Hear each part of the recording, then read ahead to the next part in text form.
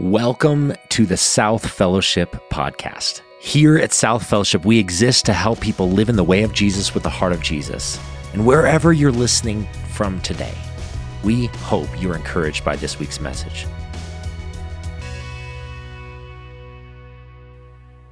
Good morning, friends. How are you doing today? It's just funny. However many times you turn it on, it's so easy to forget. Great to see you all this morning. If you're visiting, my name's Alex. I'm one of the pastors here, and we're so glad that you chose to join us today. We're in the middle of a series, third week of a series called Everyday Spirituality. But one of the things that I get to do that's fun is I get to think a little bit like further down the road, ask questions about where we're going, and I get to do that with a bunch of teams that just bring so much thought and energy to that. As Teresa said, we have this wonderful mission statement on our wall. It's living in the way of Jesus with the heart of Jesus, something every church, every group of followers of Jesus is called to do. And then what we get to do is we get to ask, how do we live that out in the area God has called us? Right now in this season, He put us in this wonderful city called Littleton, and we get to ask, how do we become the church of Jesus for this city and for the world around it? And so as we process some of that over the next few months, one of the things I'm excited about is just to spend a few different weeks in a few different series just asking some of those questions. After this series, we'll get to pause and we'll get to talk through this idea of crisis.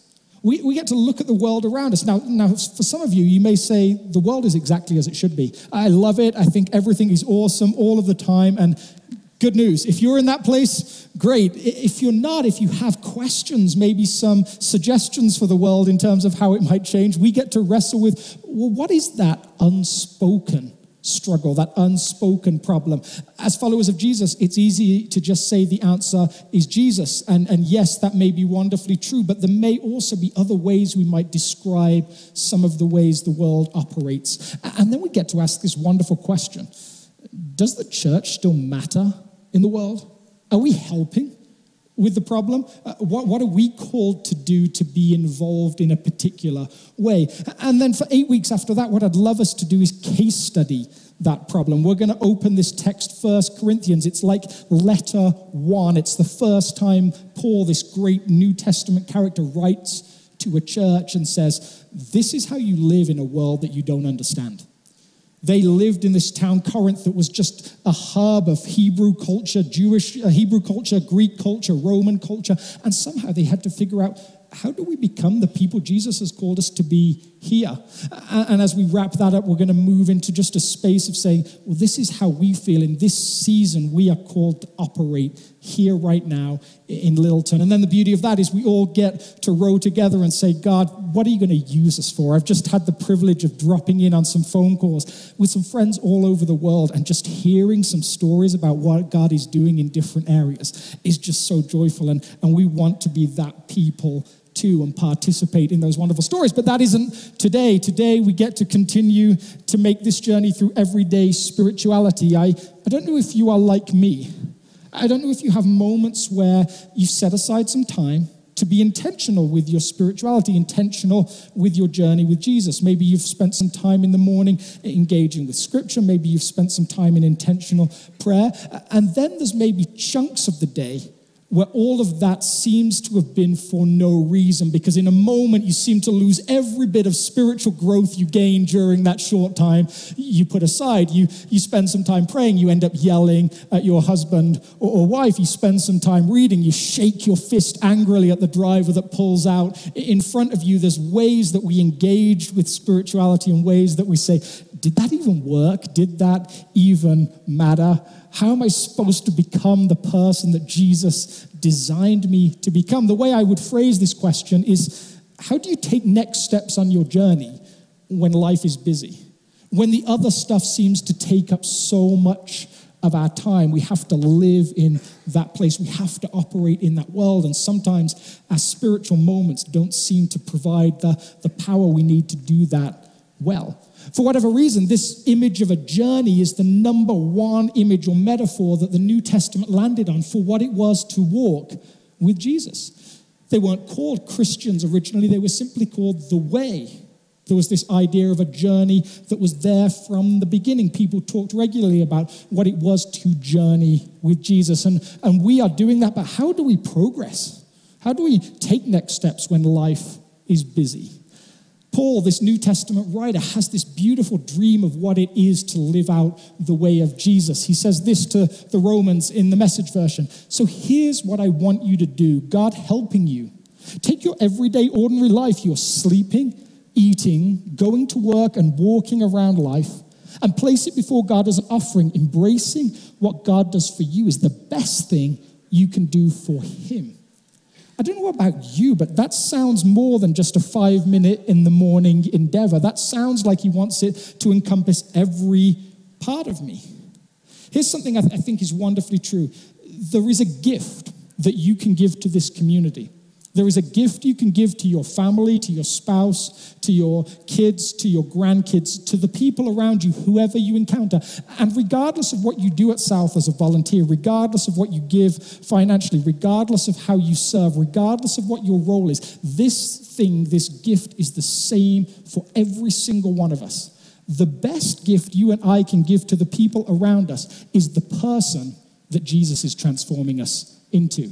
That is the single best gift. The greatest gift you can give to those around you is the person into which Jesus is transforming you. And his invitation is to partner with him in becoming that person in everyday life. And yet, as I said, it's complicated. A couple of other thinkers, writers, speakers on this subject. This is Tish Warren Harrison, who we've tapped into a couple of times. She's becoming a good friend. The church is called to be a radically alternative people, marked by the love of the triune God in each area of life. But often, we are not sure how to become this alternative people. Ken Shigematsu says this: what if there was a way to experience God as your deep center?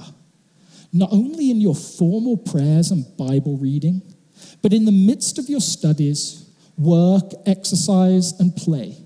What if there was a way to enjoy God as you move about your day?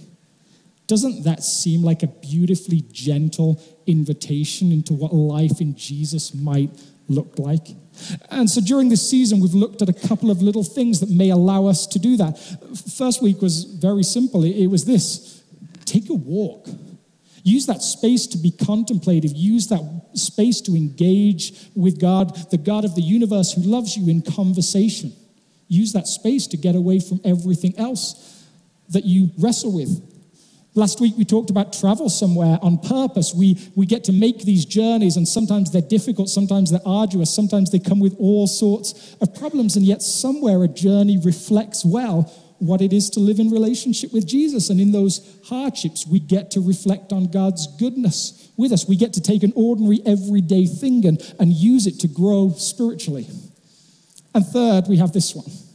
And I feel like it's going to be deeply unpopular with some of you, and that's okay. I don't need to be liked by everyone all the time. Choose one day to start with a fast and end with a feast. Today, we get to look at what Jesus has to say about this idea of fasting, and we get to wrestle with whether that is still for us today. Before we get into that, we're going to start with a passage in Matthew chapter 9 where Jesus touches on this subject. But before I get there, let me just say this. Our relationship with food today is complicated for so many different reasons. It's complicated because food has a way of just starting or causing arguments to just grow and expand. For example, America's number one food is pizza.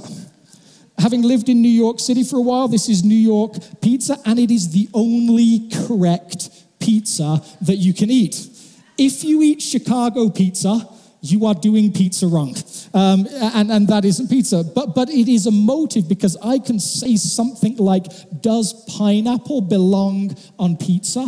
And instantly, we can split the room with different passions. There's some people that nearly left the room. They're like, no, if you're going to bring me pineapple on pizza, I'm done with this church. I've got to go find somewhere else to worship. It's an emotive subject that grabs hold of us very quickly. And it's a controversial subject because Many of us may struggle with eating disorders. We may wrestle with our relationship with food. And as soon as I say something like skip a meal or take a day off eating, that raises a whole bunch of questions for you internally about your identity. And so I recognize some of those tensions. Just a few little quotes around food or thoughts around food. Over 10 billion donuts are consumed in the United States every year, many of them at South Fellowship Church on a Sunday morning, it seems. 20% of all American meals are eaten in the car. Americans spend 10% of their disposable income on fast food every year. And how about this one? 89.5% of US households were food secure throughout 2020. That sounds like a lot until you realize that means 10% weren't food secure. 38 million people weren't sure if they would have enough food to eat in America in the 21st century. Food and our relationship to it is complicated, and yet there is something about it that, one, is common. Everybody does it. If I ask you in 10 years, what will you do in 10 years on this day into the future? Well, one thing you can tell me is I'll almost certainly eat some food. And there is something about a great meal that captivates our imagination. The writer and restaurateur Danny Meyer talks about how he remembers going to a restaurant with his father growing up and how his father would give him his first taste of drinking wine even though he was too young, and they would share this food together. And it was the one place they would have conversation. But what he remembers most distinctly was the hospitality and welcome he received, and how this restaurateur, in his words, made his father feel like the king that he longed to be. Made his father feel like the king that he longed to be. So food is, again, complicated when we talk about that. It's nuanced, but I think Jesus wants it to be a little complicated and nuanced for us. We're going to jump into this passage in Matthew chapter 9, verse 14 to 15. Then John's disciples came and asked him, "How is it that we and the Pharisees fast often, but your disciples do not fast?" Jesus answered, "How can the guests of the bridegroom mourn while he is with them? The time will come when the bridegroom will be taken from them. Then they will fast. Then they will fast." Let's pray. Jesus, as we engage with an emotional subject, and perhaps a subject that we just don't want any part of, perhaps we're quite honestly saying, I like my food fast, but I don't like to fast from my food. Wherever we are in this conversation, use it to shape us in your way. Help us to learn to do that with your heart. In your name, amen. Yes, this is Jesus' sort of foray into the conversation around fasting. And perhaps fascinatingly, he takes fasting and feasting and he ties them together. He takes fasting and feasting and he ties them together. Somewhere in this conversation, Jesus suggests, you as my follower will both fast and feast. It's interesting, he doesn't say they may fast. He talks about it as a certainty. He talks about it with the suggestion that if you and I aren't engaging in these practices, then maybe somewhere, maybe we're actually missing out on what it is to follow Jesus. And I don't know about you, I am not good at designing my own life. That's why I follow Jesus. Amongst his death and his resurrection and his work in me, I follow Jesus because he gives me a framework of how to live. He is much smarter than I am.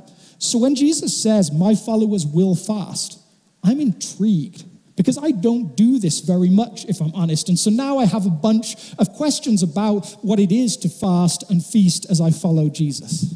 And as I contemplated this, as I thought about it, I realized this fast and feast thing, I did that accidentally just the other day. I did it accidentally just the other day. I have this rhythm that I love to my morning. I love ideally to get up before anybody else in the house and just find a little bit of space to sit on the porch in the summer or to sit in my favorite chair and just read and contemplate, spend a few moments praying. And then I love just hearing the pitter-patter of footsteps as they come down the stairs, and each one of them will want breakfast. And then about 7 o'clock, I love to be able to go for a walk and just spend some time collecting my thoughts, sharing them with Jesus, and asking him what he thinks about all of those different things. That's a beautiful rhythm.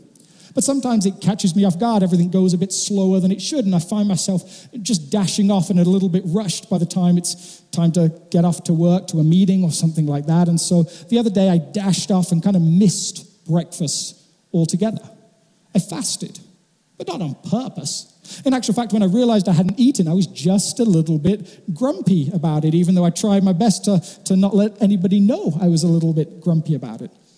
And then during the course of the day, we had a family thing come up. Jude was not feeling well, and the babysitter was struggling to handle him. So I went to grab him. Laura was busy with a birth client, and so I went to grab him and my daughters, and I took them home. But they were all hungry and grumpy too. So I did what many of you who have kids may have done at some point. I went to that outpost of heaven that makes everything better. I went to this place. I went and I gathered milkshakes, I gathered chicken sandwich and waffle fries and all of those different things. And I went in, if I'm honest, with one premise. Nobody is going to come away from this saying they are still hungry. There is going to be lots of food for everybody. And most importantly, there's going to be a peach milkshake for me because it's summer and I just wanted one. So I went home and I dumped the food on the table and I said, there we go, you've all got enough to eat. And I took my peach milkshake and my chicken sandwich and I kind of just sloped off to try and recover something of my day. I fasted and I feasted and it did nothing for me. I fasted and I feasted, and in the process, I didn't grow closer to Jesus. I didn't experience him. I didn't become better at following him in the world. In fact, I did all of that badly.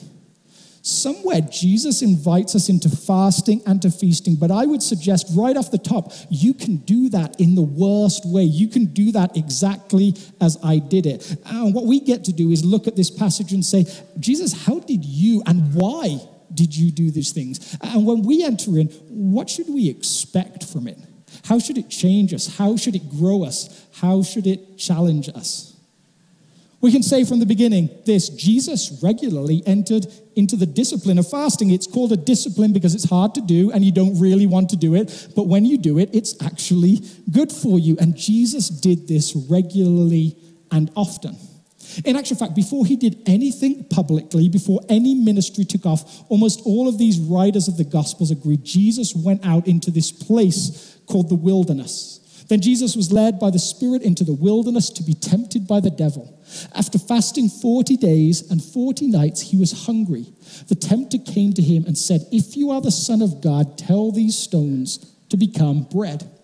It's interesting, medically, some people say 40 days is about the most you can fast without permanently damaging your body. Once you get past that point, it's hard for your body to heal itself. But Jesus goes into this intentionally doing what? Intentionally looking, it seems, intentionally the Spirit is calling him into this space to engage somewhere with God and then to go through this process of challenging and refining. Jesus goes into this space, and the first challenge is, Jesus, you're hungry.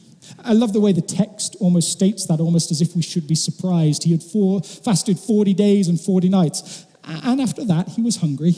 Seems like it could go without saying, right? That seems like a long period to not eat for. If you are the Son of God, tell these stones to become bread. Take the simple path out. Haven't you done this long enough? It's time to eat now. Take the easy option. Do what you'll do multiple times in your public ministry. Take things that aren't there and make them so that they are there. Just cut the corners. And Jesus' response is fascinating. It is written, man shall not live on bread alone, but on every word that comes from the mouth of God. Just on the surface, we might say Jesus' understanding of fasting is that somewhere we can be tempted to rely on just bread. And yet there's other things like more or less elemental things that maybe are just or more important for us. We don't just need sustenance. We don't just need bread, water, sleep, and shelter. There's something that God provides that we still need even when we don't recognize it. On the surface, we could just draw that wonderful conclusion, but there's something else going on here because Jesus didn't create this sentence. He didn't create this passage. He drew it from somewhere else. And when we go and look back at where he drew it from, I would suggest we learn just a little bit more about fasting too. He drew this from a book called Deuteronomy, chapter 8. This is Moses, the famous prophet of Israel, speaking. Be careful to follow every command I'm giving you today, so that you may live and increase and enter and possess the land the Lord promised on oath to your ancestors. Remember how the Lord your God led you all the way in the wilderness these 40 years to humble and test you in order to know what was in your heart, whether or not you would keep his commandments. He humbled you, causing you to hunger, and then feeding you with manna, which neither you nor your ancestors had known, to teach you that man does not live on bread alone, but on every word that comes from the mouth of God. You may say to yourself, my power and the strength of my hands have produced this wealth for me, but remember the Lord your God, for it is he who gives you the ability to produce wealth. Somewhere in this ancient conversation, there is this idea in terms of our relationship with food that we have a tendency to believe we supply everything that we need. We forget the God of the universe very easily. We assume it's by our genius, our skill, that we have amassed the things that are around us, whether it's food or other possessions. That's our tendency. And somewhere this process in the wilderness was designed to make sure that they didn't forget.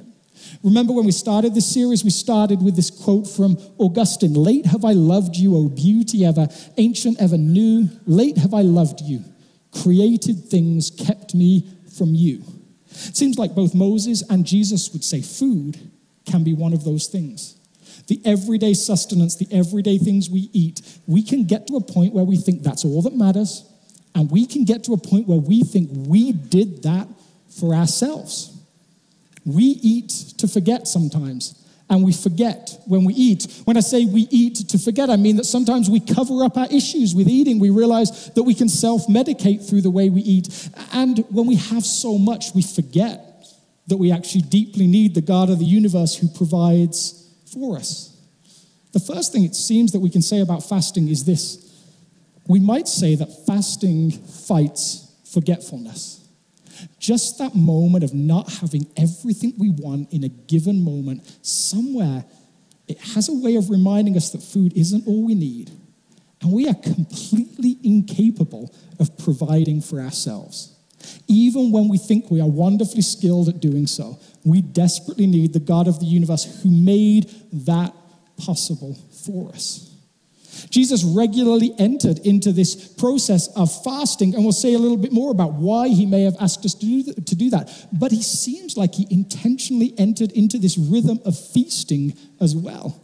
In actual fact, in society around him, Jesus was known as a feaster.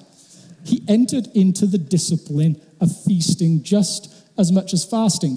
The passage we began with in Matthew chapter 9 says, Then John's disciples came and asked him, How is it that we and the Pharisees fast often, but your disciples do not fast? So some background to this. John, when it mentions John, is John known as the Baptist. He gathered a group of followers. They were known for being particularly ascetic. They liked to discipline hard. They liked to make sure that they did things strictly and by the book. And then this other group, the Pharisees, had a reputation for that as well. Their idea was get everyone to live by the law and then God will do something in the world around us. But these two groups hated each other. So when John's disciples come to Jesus and say, Jesus, we fast, and the Pharisees fast, what are they saying? They're saying this, Jesus, even the guys we don't like fast. Even the bad guys fast. Even the guys that we think are doing it all wrong, they fast. Even the guys that are like the enemy, they fast. Why aren't you guys doing this? What is wrong with you? What is wrong with your way of teaching? Why aren't your disciples entering into this practice? Why aren't they doing the hard thing? All we see them do is feasting. What about the fasting? We see them with the joy moments. What about the difficult moments that we're all entering into? Everyone's doing this. In actual fact, outside of Judaism, when you look back at almost every religion on the planet, almost every religion engages somewhere in something like fasting. It's not by any means a unique Jewish or Christian tradition. Religious people fast. And in this case, John's disciples are essentially saying, Jesus, everybody's doing this. Why aren't you and your followers doing it too? And Jesus' answer is fascinating. how can the guests of the bridegroom mourn while he is with them? The time will come when the bridegroom will be taken from them. Then they will fast. Jesus says there'll come a time where I won't be here. There will come a time when my disciples will become known for fasting, and the earliest Christians were particularly known for fasting. Jewish people fasted on Tuesday and Thursday. They picked Monday and Wednesday, but they regularly and often they fasted. They participated in that practice, and they regularly and often feasted too. These first followers of Jesus were known for what was called the agape feast, the love feast, where they would gather together as a community and there would be food to share, and they would joyfully enter into celebrating God's presence amongst them in their feasts. They became these people, and it seems like it begins here where Jesus teaches that his followers will engage in what I would call a spiritual couplet, two things that kind of go together, sometimes even when they seem odd, of fasting and feasting. They would repeatedly enter into this thing. In actual fact, this accusation that Jesus is a regular feaster began because of who he was welcoming in. In the story before the one we just read, it's the story where Matthew, this follower of Jesus who wrote the book we're engaging with, he became a follower of Jesus, and he did the only thing he knew what to do. To celebrate this new life he'd experienced, he said, I'm going to throw a party. And there was Jesus with them front and center. From the earliest moment, Jesus engaged in both fasting and feasting, and he said that we would do the same. He said that we would do the same. That suggests to me a couple of questions. One, as I said before, I don't regularly engage in fasting. I've certainly never done a 40-day fast. And so I start to ask questions of what am I missing out on when I'm not doing this? And I'm not sure that I regularly feast either. And we'll get to a little bit more of that as we get towards the end of the message. I would suggest that when Jesus talks about this rhythm, he does it for a couple of reasons. I would suggest fasting in the Old Testament speaks of absence and longs for presence. Now, before we get too far down that road, there's plenty of reasons that the Old Testament addresses fasting. One of it is for repentance. It's a sorrowful thing. But Jesus really seems to move away from that idea. He seems to engage with the idea that no, forgiveness comes simply because I give it and you have asked for it and my work makes that possible. He doesn't really, it seemed to me, talk about repentance as something that you do through fasting. That's my opinion there. But regularly, this Old Testament talks about fasting as a way of engaging with those moments where it just seems like God is absent from the world, where you desperately long for more of him. You long for him to become more visible. Have a look at this passage in Isaiah 58. Why have we fasted, they say, and you have not seen it?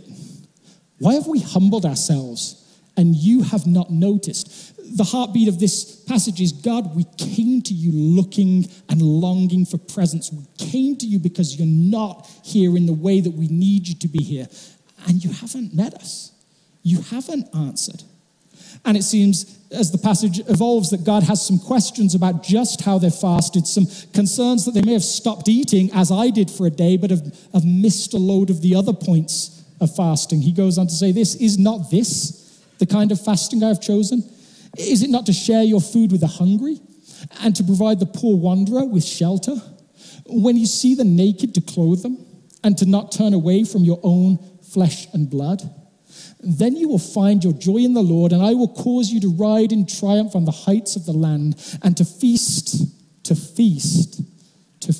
on the inheritance of your father Jacob, for the mouth of the Lord has spoken. Somewhere in this Old Testament, there is lurking this idea that when people fasted, it was out of longing that God may make his presence known. And when they feasted, it was a celebration that his presence was known. Feasting, if fasting speaks of absence, feasting speaks of presence and rejoices that absence is over. But when Jesus gives this spiritual couplet, this idea that we will both be people that feast and fast, doesn't that make the question of absence and presence complicated? Because when Jesus says this, he is present, and so they feast. And he says one day will come a day when they won't be present, when I won't be present, when I'll be absent, and then they will fast. The tension the church had to embrace is he really absent? Yes, he's no longer with us physically. Yes, we now engage with this practice of fasting as he said we would. But is he really gone? Perhaps that's the reason that the first church engaged this tension of feasting and fasting over and over again in this beautiful rhythm. They both recognized somewhere that Jesus had been present and was now absent. And they recognized the idea that one day he would be coming again and be joyfully present in a particular way. But they also knew that really the promise of this Spirit was that he would be present always present in the midst of this church. They wrestle with the tension that we call already, not yet. One of the places you and I live as followers of Jesus in the 21st century is this. We live in this place that Jesus has done everything that is needed. His work is finished. It is done. You are beautifully and wonderfully rescued and redeemed. And yet throughout these New Testament writings, the writers live in this tension of you are, but not yet. We're still waiting. There's still more to come. Surely we don't stop here. Surely this isn't the end of the story. Surely this isn't complete. All of those things we talked about that we might sketch out in the next series, all of those things that we struggle to put our fingers on, that's not the way it's supposed to stay, is it? These New Testament writers live over and over again in this tension, and Jesus pictures this idea of a marriage feast. Can you go to a wedding feast and not celebrate? But what happens when the groom departs? What happens when you say goodbye to the couple as they go off on their honeymoon? Then, isn't there some mourning? Doesn't the party end? Isn't there a lack of presence in that moment? Somewhere Jesus wrestles with this tension of what his presence means for his followers, what his absence will mean, and what the promise that one day he will come again will mean for them then. Jesus teaches these followers will engage in a spiritual couplet of fasting and feasting that reflects the idea of already, not yet. It's really present in this passage in Hebrews. Now faith is the assurance of things hoped for, the conviction of things not seen. It's done, but it's also not yet. Oscar Coleman says, already not yet is the silent preposition that lies behind all that the New Testament says. Every time you open that Bible, you read a letter from Paul, you read one of the other letters, it has at its heartbeat this idea of Jesus has done everything, but we're still waiting. It's all finished, but we don't see it yet. When we enter into fasting and feasting as a rhythm, we engage with that idea. Somewhere we recognize he's both present and we long for more presence. So, if we're supposed to do this, if this is something Jesus presents as not if they do it, or maybe they'll do it, but when they do it, how do we do it? What does it look like to practically enter into fasting first? And let me just say this, if you are finding yourself in a place, if I'm finding myself in a place where I would describe myself as maybe spiritually apathetic, maybe you would say this, maybe you would say, it's not that I don't believe in God. It's not that I don't believe Jesus is who he says he is. I'm maybe got questions about the church. But if you're in a place where you'd say, if you could be really honest for just a moment, it's actually that a while ago, I just stopped caring. I just started going through the motions and I don't really know how to get out of that. If you find yourself in that place, I would suggest strongly that fasting may be the place where that starts to change, that engaging this may waken something up. How can we enter into fasting? So, this is my favorite way to do this. Remove a meal or two from your day. Now, let me just say, if you have an eating disorder or something like that, I recognize that can be really troubling as an idea. And so recognize that depending on where you are physically, this will affect what I'm advising you to do. But for me, this works great. Why does it work great? Because it only affects me.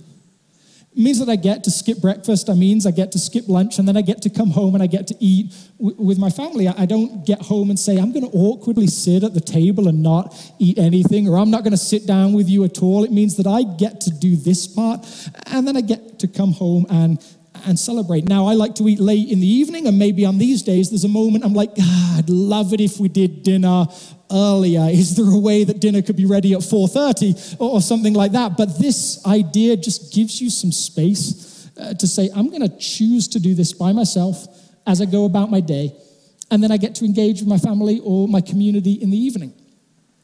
When you do that, you get to use the space to connect with God. You get to find a way to enter into a practice that just takes the place of a meal. Practically, one of my favorite ways to do this is something called centering prayer. It's simply this invitation to pray that starts with a gong. It's like I'm being invited into prayer in a monastery or something like that.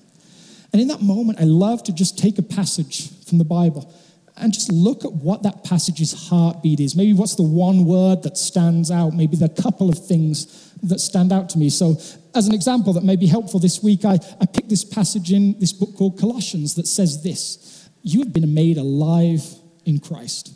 And he has taken the list of debts and he has put a line through them. And he has removed them from you.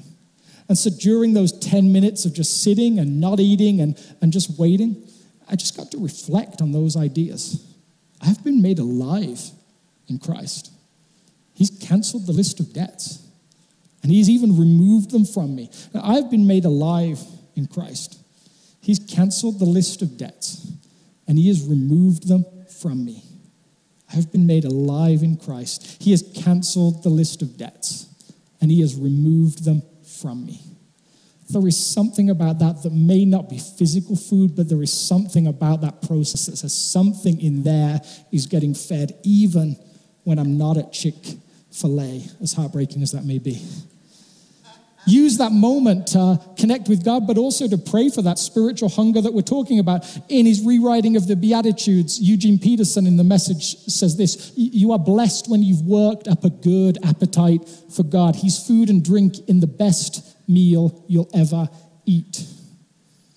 And then when hungry, you get in those moments to reflect on God's goodness. If you've never entered into fasting before, this is just a simple pattern that just enables you to try it for the first time, to enter into a moment of saying, God, how might you use this to transform me, to do something new in me?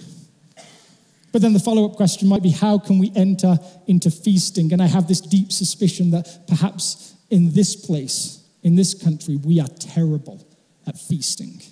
We don't do it well. We do my Chick-fil-A thing. We do where we grab loads of food and we dump it on the table and we say, you're all going to have plenty to eat. But I wonder if we really understand feasting as Jesus would have understood it. And so I have some invites for you here too.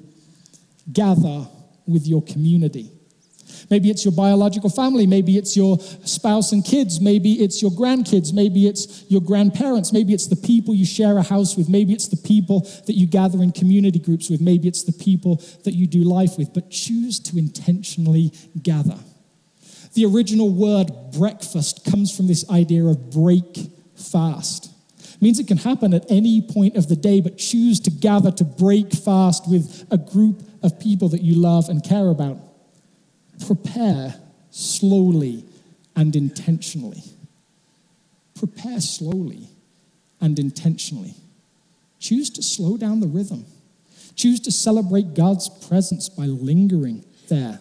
This is one of the most famous chefs in the world. Her name is Wong Kwan. She is a nun in a Buddhist monastery, and she's becoming famous for just what she's doing with food. She's doing things that people never thought a person in a monastery could produce. She is just revolutionizing certain aspects of her cuisine. And I was listening to an interview with her the other day, and she said this: the most invaluable ingredient is time.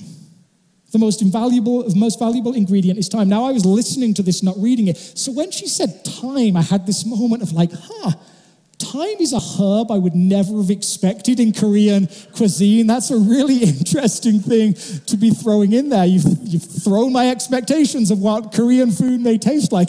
But in actual fact, no, she talks about time because of the amount of time that goes into preparation for her. She uses soy sauces that were set down to ferment by her grandparents that have now been sitting there for 80, 100 years just developing different flavors. And there is no rush to how she prepares things. I found this list of time spent by different countries over eating and drinking. And remember when I said 20% of American meals were consumed in the car? Look at some of the differences there. France, 2 hours, 13 minutes. Italy, 2 hours, 7 minutes. All the way down to the United States, 1 hour and 2 minutes.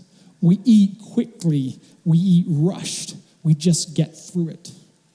I'm down this rabbit hole at the moment, just wondering what our culture says about how we engage with different spiritual practices and how we feel in terms of our rushedness. And I got thinking about how it affects every area of life. I just want you to look at these two things for a second. This is what a racetrack looks like in America. It's designed to just go as fast as you possibly can for as long as you can. You just go round and round in circles. You just keep the speed up as high as you possibly can. And this is what a Formula One track looks like in Europe. It's designed to meander, designed to go all over the place. And there's something about our love of speed and our love of efficiency that just is translated into the way that we eat. And while that may be fine in everyday life, it's completely different to how a Jewish culture would have understood food. And when Jesus says feast, he doesn't mean rush. He doesn't mean tip the Chick-fil-A on the table and eat as much as you can, as quickly as you can. There is a lingering and slowness to that idea that just we must understand. We are invited to do it slowly and intentionally. In those moments, we get to pray with thankfulness for the feast we have provided, to recognize, as Moses said, that you did not do this by your own strength. It was me that gave you that strength. Perhaps this again taps into our ideas of speed, that often we find our prayers around meals rushed. I even meet with one group of guys, and there is one person in that group that I will regularly say, if we're in a rush, you're not allowed to pray because I know we'll be there longer than we can afford to be there, and the meal, the food will have to wait. We are designed to rush thankfulness too, and yet capture hold of some of this prayer of thankfulness from the Psalms. Psalm 104, bless the Lord, O my soul, O Lord my God, you are very great.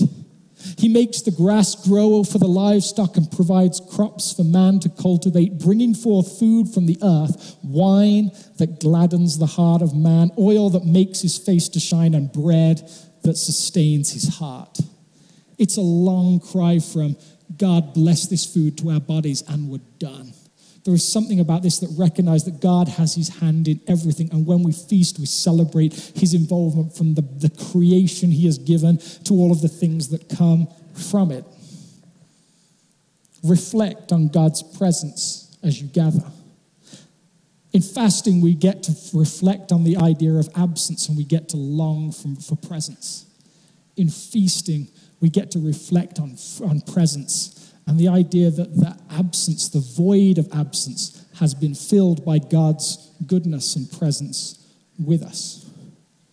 As you fast, look for God's presence. As you feast, celebrate it.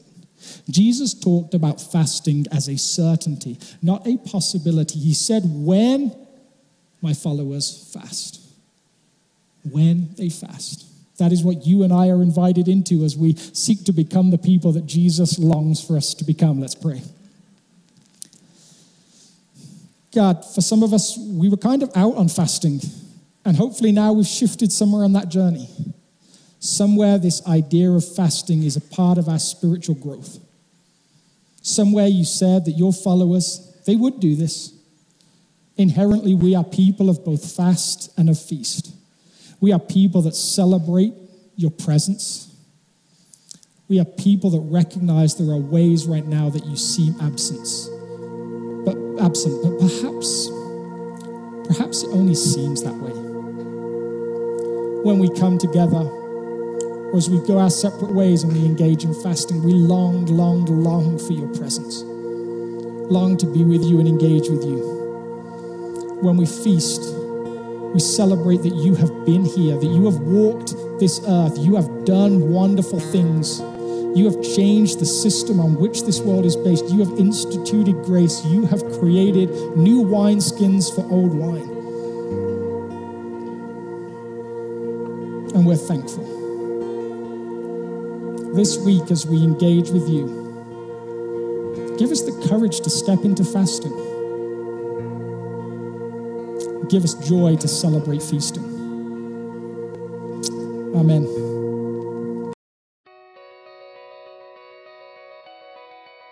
If God is working in your life through this ministry, join us in reaching others by partnering with us. You can give online at southfellowship.org/give or on the South Fellowship Church app. Thanks again for listening, and have a great rest of your day.